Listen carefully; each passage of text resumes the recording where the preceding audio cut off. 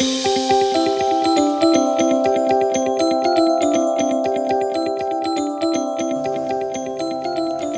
right, so we're going to do this a little bit different than last week, or in the weeks we've done in Genesis, where we've had someone come up and read the passage beforehand.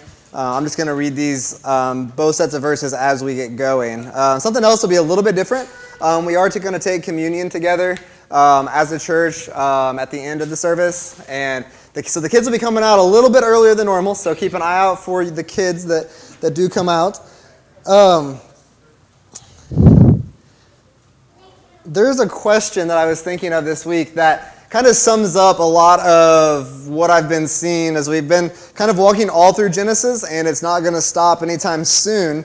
But has anyone ever felt conflict or tension in your family? Everyone says yes. The liars say no. As the more and more the longer we've been in Genesis, the longer we've kind of been following these family lines all the way from the very beginning, there's always been this tension. I mean, in Adam and Eve, you see some issues going on there with their blaming and all that. And you see Cain and Abel. We've seen in Abraham's life that there's been continual tension, continual conflict in family units. And as I said, I've been thinking about it this week, and the main families that God has been using in Scripture are not these picture-perfect families that in the ways we would define them in this world. There's been, again, continual issues. And it's kind of comforting to see that God is continually at work in these families when they are very, very far from perfect. And that's kind of where we left it off last week. Tanner, as he was ending, we see these twins that have been born, Jacob and Esau. And we see before they're even born, there's conflict. Rebecca notices this, even in her womb, that they were already waging this war. And then we end with that statement, well, Isaac loved Esau, and Rebecca loved Jacob. So there's already issues. And that's kind of where we left off. So I'm going to pick up in chapter 25, Genesis chapter 25. I'm going to pick up in verse 29. I'm just going to read the first little section first. So once, when Jacob was cooking stew, Esau came in from the field, and he was exhausted. And Esau said to Jacob, "Let me eat some of that red stew, for I am exhausted." Therefore his name was called Edom. Jacob said, "Sell me your birthright now." Esau said, "I am about to die. Of what use is a birthright to me?" Jacob said, "Swear to me now." So he swore to him and sold his birthright to Jacob. Then Jacob gave Esau bread and lentil stew, and he ate and drank and rose and went away. Thus Esau despised his birthright. So that tension that we kind of left off with last week, we immediately see this beginning to play out. Apparently, we saw it, Mr. Wild Game Hunter. Esau comes in from the field. He's really, really, really hungry. So hungry that he begs Jacob for food, for this soup that he's been making. And Jacob, being this little conniver, trickster, says, well, I'll give it to you, but you've got to give me your birthright. You've got to give me this. And I think it's easy to miss in our context, in our culture, in our time, because birthright is not really something that we talk about a whole lot. And it's my understanding from reading a little bit into it that the birthright was given to the firstborn son. And the birthright would have been 50% of the father's inheritance. So 50% of the father's inheritance, and then the remaining 50% would then be split amongst the other children. So depending on how many children parents had, that could get just smaller and smaller and smaller. And we've seen examples, it was reading through genealogies, these families are big. And it says, then this mother and father, they had this child, and this child, and this child, and this child. And we see how big that is. And so that 50% was kind of a big deal. And Tanner talked about this last week. But being the oldest child in the family, initially I was like, yeah, we should bring that back. And then I realized I have one sister, so she would also get 50%, and then it was just not as exciting. But if you think about this in terms of Jacob, like he was the second-born son by probably seconds or minutes. I mean, it talked about them being born. It said he was holding on to the heel of Esau. And we see this tension playing out. This Jacob, I don't know if it's out of jealousy or why he is tricking Esau out of this. But it kind of leaves us off. It says and Esau hated his birthright. And we don't get a whole lot more detail about that interaction this week. We're going to dig a little bit deeper into that and some further parts of that story next week. But there's a lot of drama going on in this family. So I'm going to move on, and I'm going to read all of chapter 26. Bear with me, it's a lengthy one, but I think we're going to see how it ties together. But I also thought it was important to talk about that first section first. So, chapter 26. Now there was a famine in the land, besides the former famine that was in the days of Abraham. And Isaac went to Gerar, to Abimelech, king of the Philistines.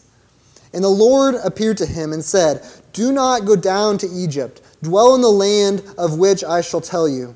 Sojourn in this land, and I will be with you and will bless you. For to you and to your offspring I will give all these lands, and will establish the oath I swore to Abraham your father.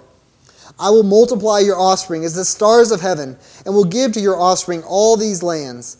And in your offspring all the nations of the earth shall be blessed, because Abraham obeyed my voice, and kept my charge, my commandments, my statutes, and my laws." So Isaac settled in Gerar. Then when the men of that place asked him about his wife, he said, "She is my sister." For he feared to say, "My wife," thinking lest the men of that place kill me because of Rebekah, because she was attractive in appearance. When he had been there a long time, Abimelech, king of the Philistines, looked out of a window and saw Isaac laughing with Rebekah his wife. So Abimelech called Isaac and said, "Behold, she is your wife. How then could you say, 'She is my sister'?" Isaac said to him, "Because I thought, lest I die because of her." Abimelech said, "What is this you have done to us? One of the people might easily have lain with your wife, and would have brought guilt upon us." So Abimelech warned all the people, saying, "Whoever touches this man or his wife shall surely be put to death." And Isaac sowed in that land, and reaped in the same year 100-fold. The Lord blessed him, and the man became rich, and gained more and more, until he became very wealthy. He had possessions of flocks and herds, and many servants, so the Philistines envied him. Now the Philistines had stopped and filled with earth all the wells that his father's servants had dug in the days of Abraham his father. And Abimelech said to Isaac, "Go away from us, for you are much mightier than we." So Isaac departed from there, and encamped in the valley of Gerar, and settled there. And Isaac dug again the wells of water that had been dug in the days of Abraham his father, which the Philistines had stopped after the death of Abraham. And he gave them the names that his father had given them. But when Isaac's servants dug in the valley and found there a well of spring water, the herdsmen of Gerar quarreled with Isaac's herdsmen, saying, "The water is ours." So he called the name of the well Esek, because they had contended with him. And they dug another well, and quarreled over that also. So they called its name Sitnah. And he moved from there and dug another well, and they did not quarrel over it. So he called its name Rehoboth, saying, "For now the Lord has made room for us, and we shall be fruitful in the land." From there he went up to Beersheba, and the Lord appeared to him the same night and said, "I am the God of Abraham your father. Fear not, for I am with you, and will bless you, and multiply your offspring for my servant Abraham's sake." So he built an altar there, and called upon the name of the Lord, and pitched his tent there. And there Isaac's servants dug a well. When Abimelech went to him from Gerar, and Ahuzath, his advisor, and Phicol, the commander of his army, Isaac said to them, "Why have you come to me, seeing that you hate me, and have sent me away from you?"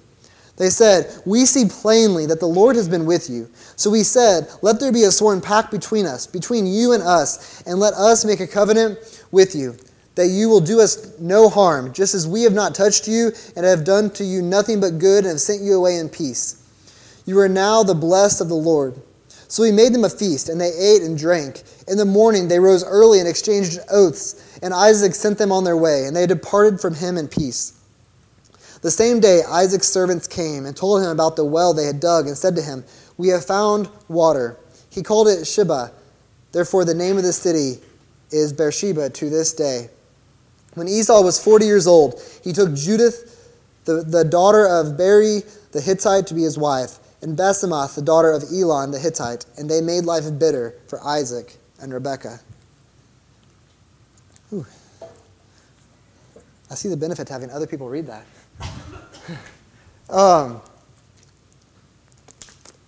Did anyone else notice that Genesis 26 sounded very familiar? Like there's a famine in the land. The individual leaves and starts heading to another city. That individual gets to that place and lies about his wife being his sister. That king of that land calls him out. And then there's some conflict between the two. But then later on, that king comes and wants to make a treaty. Like all of this is very, very, very familiar. It's almost a play-by-play of Abraham's interactions with Abimelech in Genesis 20 and 21. And I think what we're seeing, what we're being reminded of, is that Abraham's challenges, Abraham's experiences, his challenges, have now become Isaac's. The same set of challenges, same struggles. We see the same lying, the same scheming, the same conflict with those around him. Like these are not just isolated to Isaac, but they're the same ones we saw in Abraham. And then the little bit we've seen of Jacob so far, it doesn't seem like Jacob is very different either. And I think as we see this, I think we're seeing trends that we often see in the world today as well. Like, think of your own family. Are there certain trends that you might see? Good or bad? I mean, we see, maybe it's an occupation. Maybe you have a family of generations of teachers. Maybe it's a location. Your whole family has continually lived in a certain city or the same town. Maybe it's a specific economic trend. Maybe it's been generation after generation of living in wealth or living in poverty. Maybe it's a specific sin. Generation after generation of traces of alcoholism or addiction. Like, research shows these things are true. The generational poverty, generational addiction, generational sin, generational habits going through families are real. Because we see that our lives are often modeled, our lives are often similar to that which we see modeled for us.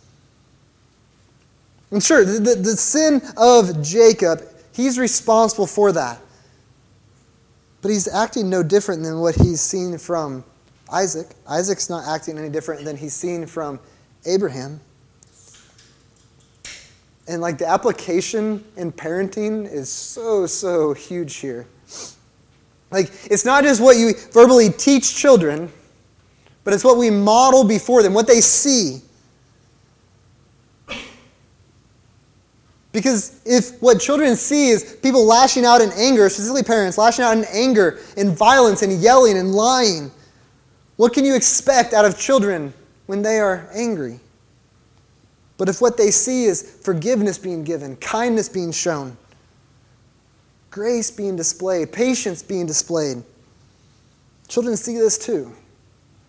What are we modeling for children? But it doesn't just apply for those that are parents. Like, it's the same in discipleship relationship. It's the same as we seek to model our lives in a way that younger believers see us. And chances are, at some place, some time, there are people who look up to you. Do people see us as bitter or quarrelsome or angry? Because so much of how we act is in ways that we see modeled for us. And we've talked to the kids a lot about, like, we're all teachers. We're all teachers. Like, there are people watching us, there are people learning from us. And so it never fails that when one of the kids is upset, that maybe he's yelling or screaming, like, hey, the baby's watching you. Almost every time, the baby will start screaming along with them. Whether the baby's happy or sad, the baby's going to scream too, because he responds in ways that he sees, right? And I think we're all like that. We've all seen the way that plays out in our lives. But what are we modeling for our children? What are we modeling for younger Christians? What are we modeling for siblings? I think we see the similarities, multiple similarities between Abraham and Isaac. And I don't think this is accidental in the text, that it's almost identical experiences in this way. And just up front, as we continue in this morning, so much of what I see is through the lens of a family, through the lens of a family unit. Because there's so much conversation, there's so much emotion surrounded with the word family. Who is family? Who is not family? Who can be a family? How do you prioritize family? What are the roles in families? Like, on and on this goes, but we see people's identities, becoming wrapped up in their view of family. Whether it's a family they have or it's a family they don't have, we see that identity becoming very, very important. And I just want to apologize up front, I guess, that I'm going to backtrack a little bit on what Tanner said last week about, hey, we're done with Abraham, we're moving on. Because I've already said Abraham probably 50 times, and he's mentioned multiple times in the text, and we're going to move on eventually. But Abraham's this guy that we've talked about every single Sunday since March 3rd. I went back and looked. Ever since we were first introduced to him at the very, very end of Genesis 11 and then in Genesis 12, we see that the impact that Abraham has does not just end. We're going to move on and start talking more and more about his children, about his grandchildren, his great-grandchildren. But he's still very, very important to this whole story. And so thinking of Abraham, and what we talked about this morning, Abraham's family has a ton of issues. We've seen a lot of these already play out. Have you ever noticed that before, as we've been talking about Abraham's line since Genesis 12? There's a lot of imperfections in his family that have come to light. And I just want to remind you of some of these that we've seen thus far. Abraham himself, he's shown that he's a liar, that he is not fully trusting in this plan God has. We've seen him go outside and try to have his own child that's not the child of promise. We've seen him give his wife away to a foreign king. And then you have Sarah, who's been given away twice to foreign kings. We see Sarah, whose plan it was to give her servant to Abraham so he could have a baby with her. There's all sorts of issues going on just in that marital relationship. And we haven't talked about him in a couple weeks, but Lot, you have Lot, Abraham's nephew, whose family lived in Sodom, and God rescued him out of that wicked place. We see that his wife turns around and looks back and is turned to a pillar of salt. They finally get out of there. We see that Lot's daughters then go and try to have children by him, and they do. Fast forward to this morning, Isaac, the apple's not falling far from the tree because he's lying about his wife being his sister. Abraham's grandkids, Jacob and Esau, are now battling it out over this birthright. One of them is so hungry that he's careless with his birthright. The other one is so stingy with so greedy over what he doesn't have that he won't even just give his brother a thing of soup. There's continually tension in this family. There's more than a few issues here. And not too much of a spoiler alert, but the rest of Genesis, it doesn't get any better. There's more and more. Just the issues ramp up more and more. And again, I say all of this because if we are identifying Abraham's family with the worldly standard that we see on what a good family is, on what family should look like, if that's how we're basing Abraham's success on, if that's how we're identifying his family, then they don't have any hope. This is a family that if we knew them today, we would probably all think, wow, they really need some help. We need to find them help. But here's the thing, like this family, this earthly family with all of these problems, all of these really big problems are at the center of God's divine plan. Like, why would God choose this family with these specific problems to be at the center of his plan? Like, why would he not choose a family that is more put together? Tanner said this last week, but God is continuing to choose the unlikely as his first choice. And that definitely seems true of Abraham's family, like the unlikely choice. Why would God choose Abraham? And I've been thinking about this a lot this week, that we are so quick to identify with our earthly families, whether good or whether bad. We identify with them. We gather some sort of identity based on that experience. And do you ever look at certain families and think, wow, they just got it all together. Look how picture perfect they are. Look how nice their car is. Look how nice their house is. Look how well groomed their children are. Look how nicely dressed they are. They're put together. And I would say that a lot of us probably have this image in our head of what this picture-perfect family is supposed to look like. And I think that, in the last, I don't know how many years, 20 years, like social media has just further emphasized this picture. Because it's given us the ability to take selected pictures that we want the world to see and put them out there. Selected posts, selected moments. And my goal is not to bash social media. But what do you see when you go on and scroll through? You see smiling faces. You see people posing for pictures. You see families on vacation.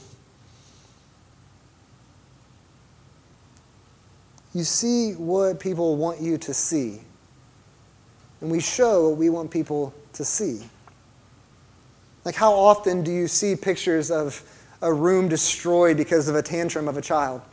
How often do you see pictures of siblings arguing and fighting over toys? How often do you see pictures of a spouse crying because their husband or wife hurt their feelings? Like, social media has given us the ability to show what we want to show. Nothing more and nothing less. And my point is not that we should not post happy pictures on social media. But I think what that has done is further emphasize this picture-perfect family that we have in our minds.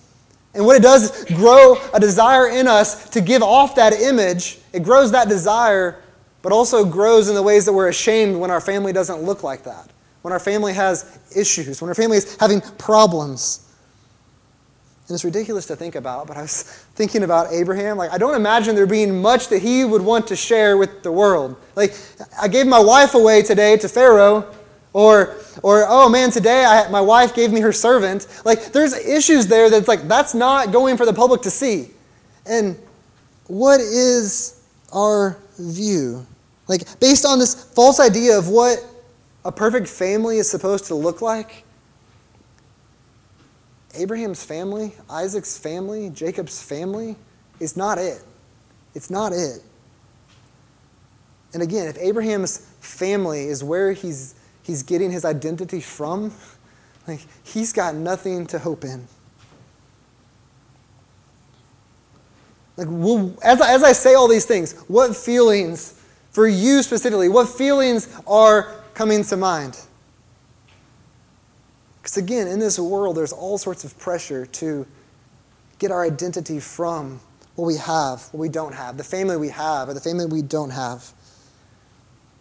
That's why social media, that comment rings so loudly, because we see these pictures. And for a lot of us, it might be that these same comments, when you see those pictures, maybe when you hear what I'm saying, it's like, that brings up pain, a heartache. Because maybe like, I don't have that picture-perfect family. I don't have what the world is displaying on Facebook. And I'm sure that this whole conversation hits us all a little bit differently. And put yourself into Abraham's shoes for a moment, or Isaac's shoes, or Jacob's shoes for a moment. Like, if you are any of these individuals, Do you want your identity to be based on your earthly family? The lies, the deception, the adultery, the incest, the hatred. Again, if their family, if Jacob's family, if Isaac, if Abraham, if their family is identified by the worldly standards, the standards that the world sets, they are hopeless. And then in our own shoes too. Like if we are gathering our identity, if it's wrapped up in our earthly family, good or bad, if that is where we are basing our identity on, then we are just as hopeless. Because your family may not look like Abraham's. It may not look like Isaac's and Jacob's. It may look very, very different. But your family is also never going to be as perfect as you want them to be. It's never going to be as perfect as you want them to be. You can post all the number of happy pictures you want to, and you're never going to have that happy family that you see on Facebook. You're never going to meet that goal. It's impossible. And so what you need, what I need, what Abraham needed, what Isaac needed, was an identity that transcends just an earthly family. An identity that is not wrapped up in what we have or what we don't have, what it looks like. Isaac had that need. Abraham had that need. We have this need. Because if their identity was based on their earthly family, like we probably would not be talking about them today. I mean, if their identity was based on their earthly family, the New Testament writers would have not talked about them nearly as much, I wouldn't think. I want to read Genesis 26, 1 through 5 again. I'll read these again. Now there was a famine in the land beside the former famine that was in the days of Abraham. And Isaac went to Gerar to Abimelech, king of the Philistines. And the Lord appeared to him and said, "Do not go down to Egypt. Dwell in the land of which I tell you. Sojourn there in this land, and I will be with you and will bless you. For to you and to your offspring I will give all these lands, and I will establish the oath that I swore to Abraham your father. I will multiply your offspring as the stars of heaven, and will give to your offspring all these lands. And in your offspring all the nations of the earth shall be blessed, because Abraham obeyed my voice and kept my charge, my commandments, my statutes, and my laws." Just like his father, Isaac experiences this famine in the land. He travels to another place. We see in Genesis 12 that Abraham goes to Egypt. I don't know if Isaac was heading there or not, but God says, "Hey, nope, don't go to Egypt." He says, "Stay right here in this land. Stay right here in this land where you are." And then verse 3, "Sojourn in this land, and I will be with you, and I will bless you. For to you and to your offspring I will give all these lands, and I will establish the oath that I swore to Abraham your father. I will multiply your offspring as the stars of heaven, and will give to your offspring all these lands. And in your offspring all the nations of the earth shall be blessed, because Abraham obeyed my voice, kept my charge, my commandments, my statutes, and my laws." Like in this moment, God is coming to Isaac, reminds him of the same promises that he gave to Abraham. "I will bless you. I will give your offspring this land. I will multiply you." It's the same promises given to Abraham back in Genesis 12. The same promises that God has come to Abraham and reminded him of multiple times. And what we see is that although I said earlier that Abraham's struggles, that we see that these are now Isaac's struggles. The same line. But what we also see is that Abraham's God is also Isaac's God. Like God is not just being faithful to Abraham, but is being faithful to Isaac. But here's what God is doing. He's saying, you're not defined by the craziness of your family. Like nowhere in these promises do we see conditions that are based on Isaac's family, that it has to look a certain way, or his kids have to act a certain way, or that his kids can't fight, or that he has to have this picture-perfect family. 7 times in 4 verses we see God saying, "I will I will tell you the land to go to. I will be with you. I will bless you. I will give you all these lands. I will establish the oaths I gave to Abraham. I will multiply your offspring. I will give your offspring all these lands. Like over and over and over, God's saying, I will do this. I will do this. Not you must. The authority to do that, the power to do all these things did not rest in Abraham. It did not rest in Isaac. It wasn't going to rest in Jacob, but was resting on who God is and what he had declared.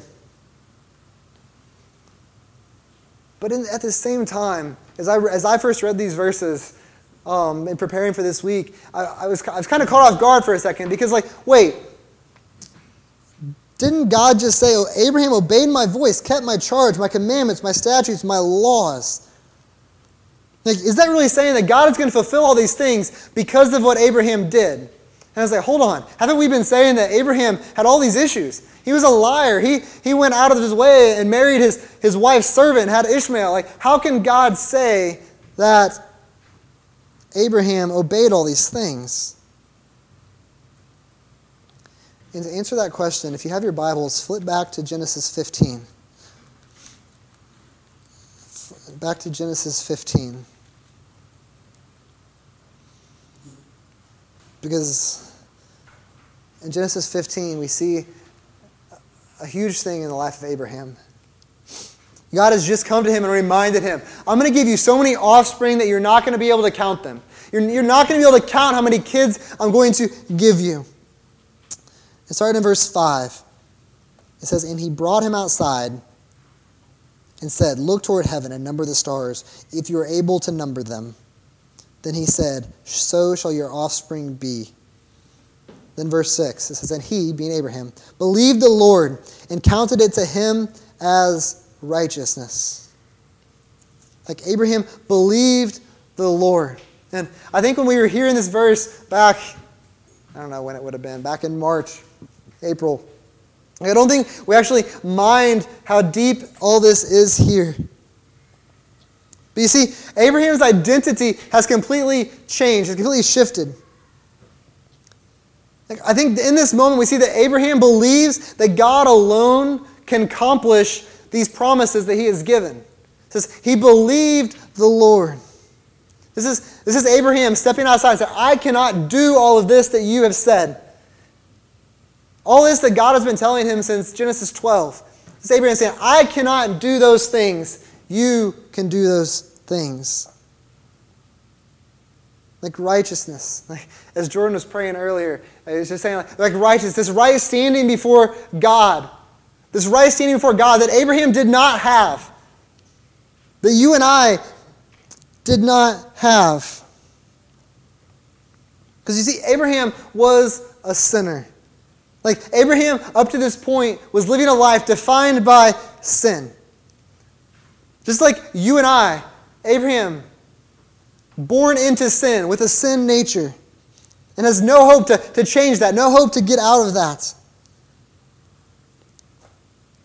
And if we look at our own lives, I think we see this exact story playing out. But beginning in Genesis 12, God intervenes into Abraham's story. Genesis 12, God comes in and says, I'm going to do all these things through you. I'm going to make you a great nation. I'm going to give you all these kids. I'm going to bless you. And regardless of how much Abraham trusted in that then, God intervenes in his story. And God continues to pursue Abraham. Genesis 12, Genesis 13, Genesis 14. God comes to him over and over and over again, reminding him, I'm going to do this. I'm going to do this. You're not going to do this. I am going to do this. And Abraham is saved because God intervenes in his story. It doesn't mean that Abraham never sinned again. This is before one of the wife and lying episodes. This is before Ishmael and Hagar. But in this moment, it says that Abraham believed the Lord and trusted in him, and now is declared as righteous. He's now seen as righteous in the eyes of God. He's been justified in that way.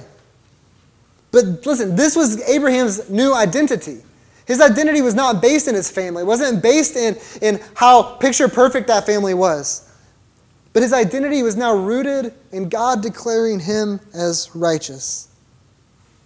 His identity wasn't his sin. It wasn't his mistakes. It wasn't his broken, messed up background. It wasn't his family. But his identity was rooted in who God declared him to be. Now back in Genesis 26, we see God coming and telling Abraham these same things, or coming and telling Isaac these same things. Reminding him of these same promises. So when it says that Abraham obeyed the word of God, he obeyed all these commandments and laws. It wasn't that obeying those laws made him righteous. It wasn't that all these things gave him a right standing before God, because it wasn't that at all. But this is God telling Isaac that just as your father's righteousness was not found in his works, neither is yours. It wasn't going to be found in your accomplishments or your effort, your sibling relationships, you being a perfect father, you being a perfect son, you being a perfect sibling. But Isaac's hope for righteousness was going to be found in only what God could accomplish. I think we see a glimmer of this in his interaction with Abimelech in verse 28. So Isaac's been having this interaction. He's been kind of told to go away because he's too powerful, and they're kind of scared of him.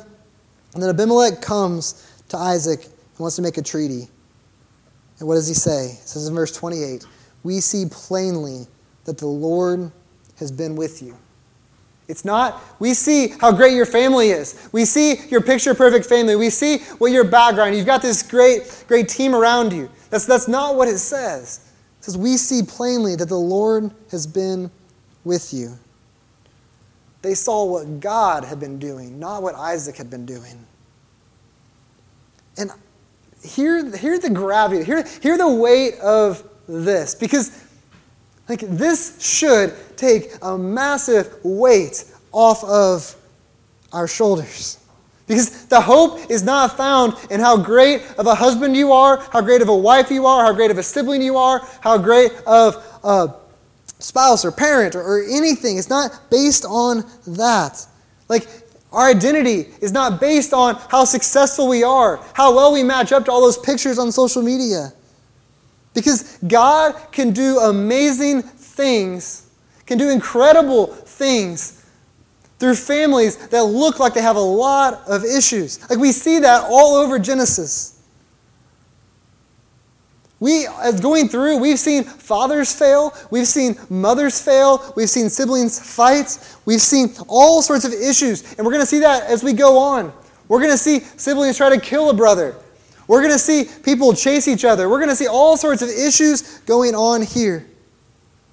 But over and over and over, see the failure, the imperfect families, that none of that is where true identity is found. It's not where identity is found. It's Abraham, Isaac, Jacob. None of them were defined by their families, but by who God said they were. The standing they had before God because of what he had done. And just like Abraham, just like Isaac, just like Jacob, just like all the characters that we're going to meet going forward, we are not good enough. We're never going to have a perfect enough family. For fathers, you're never going to be a good enough father. For mothers, the same thing. You're never going to be a good enough son, a good enough daughter. You're never going to have a perfect enough family. But God, a perfect Father, sent a perfect Son to do what we could not. This perfect Son of God, dying so that we could be made righteous. That is where our hope is found, in what he's done, not in what we've done. Jesus died so that we could be added to the family of God. We're a part of that family. If we are trusting in Christ, being made righteous through the blood of Christ, then we are part of that family. That perfect family. I was looking back to Genesis 15 a lot this week. Abraham believed the Lord. He trusted on his grace, on his mercy. And I think that is what we need to be reminded of over and over and over again. Not trying to have that picture-perfect family. Not trying to live up to the certain standards that the world has set for us. But trusting that God has given us an identity in Jesus Christ that far surpasses anything else. As we look at Abraham and Isaac and Jacob, there is so much hope that can be found in a perfect God who redefines us on the work of his Son. Now, I don't know where you're at. I don't know every single story of every single person here. But maybe you've spent way too long trying to be good enough. You spent way too long trying to maybe just be enough. Even in this moment, we have that same opportunity to fully say, I cannot do that. I am not good enough. That is a weight that I cannot bear. But there is a perfect Father who sent a perfect Son to save, to add us to his family. And this is beautiful news for the weary, for the brokenhearted. Because, again, the generations and generations of families that can be stuck in these cycles. Generations of hurt, generations of addiction, generations of loss, of heartache. And this is the message that we see, the identity that we are given in Christ, that freedom in Christ. That is the only thing that is going to break the generational trends that we see in this world. As we meet people in our community, as we look at our own lives, as we look at people around the world, the gospel, Jesus Christ, is the only thing that is going to break those chains. And this is what we have in Jesus. This is what we have, an identity that's not based in our family. It's not based on how good we are. It's not based on what we have. It's not based on what we don't have. It's not based on how others might see our family. It's not based on anything else but the blood of Christ and what he's done for us.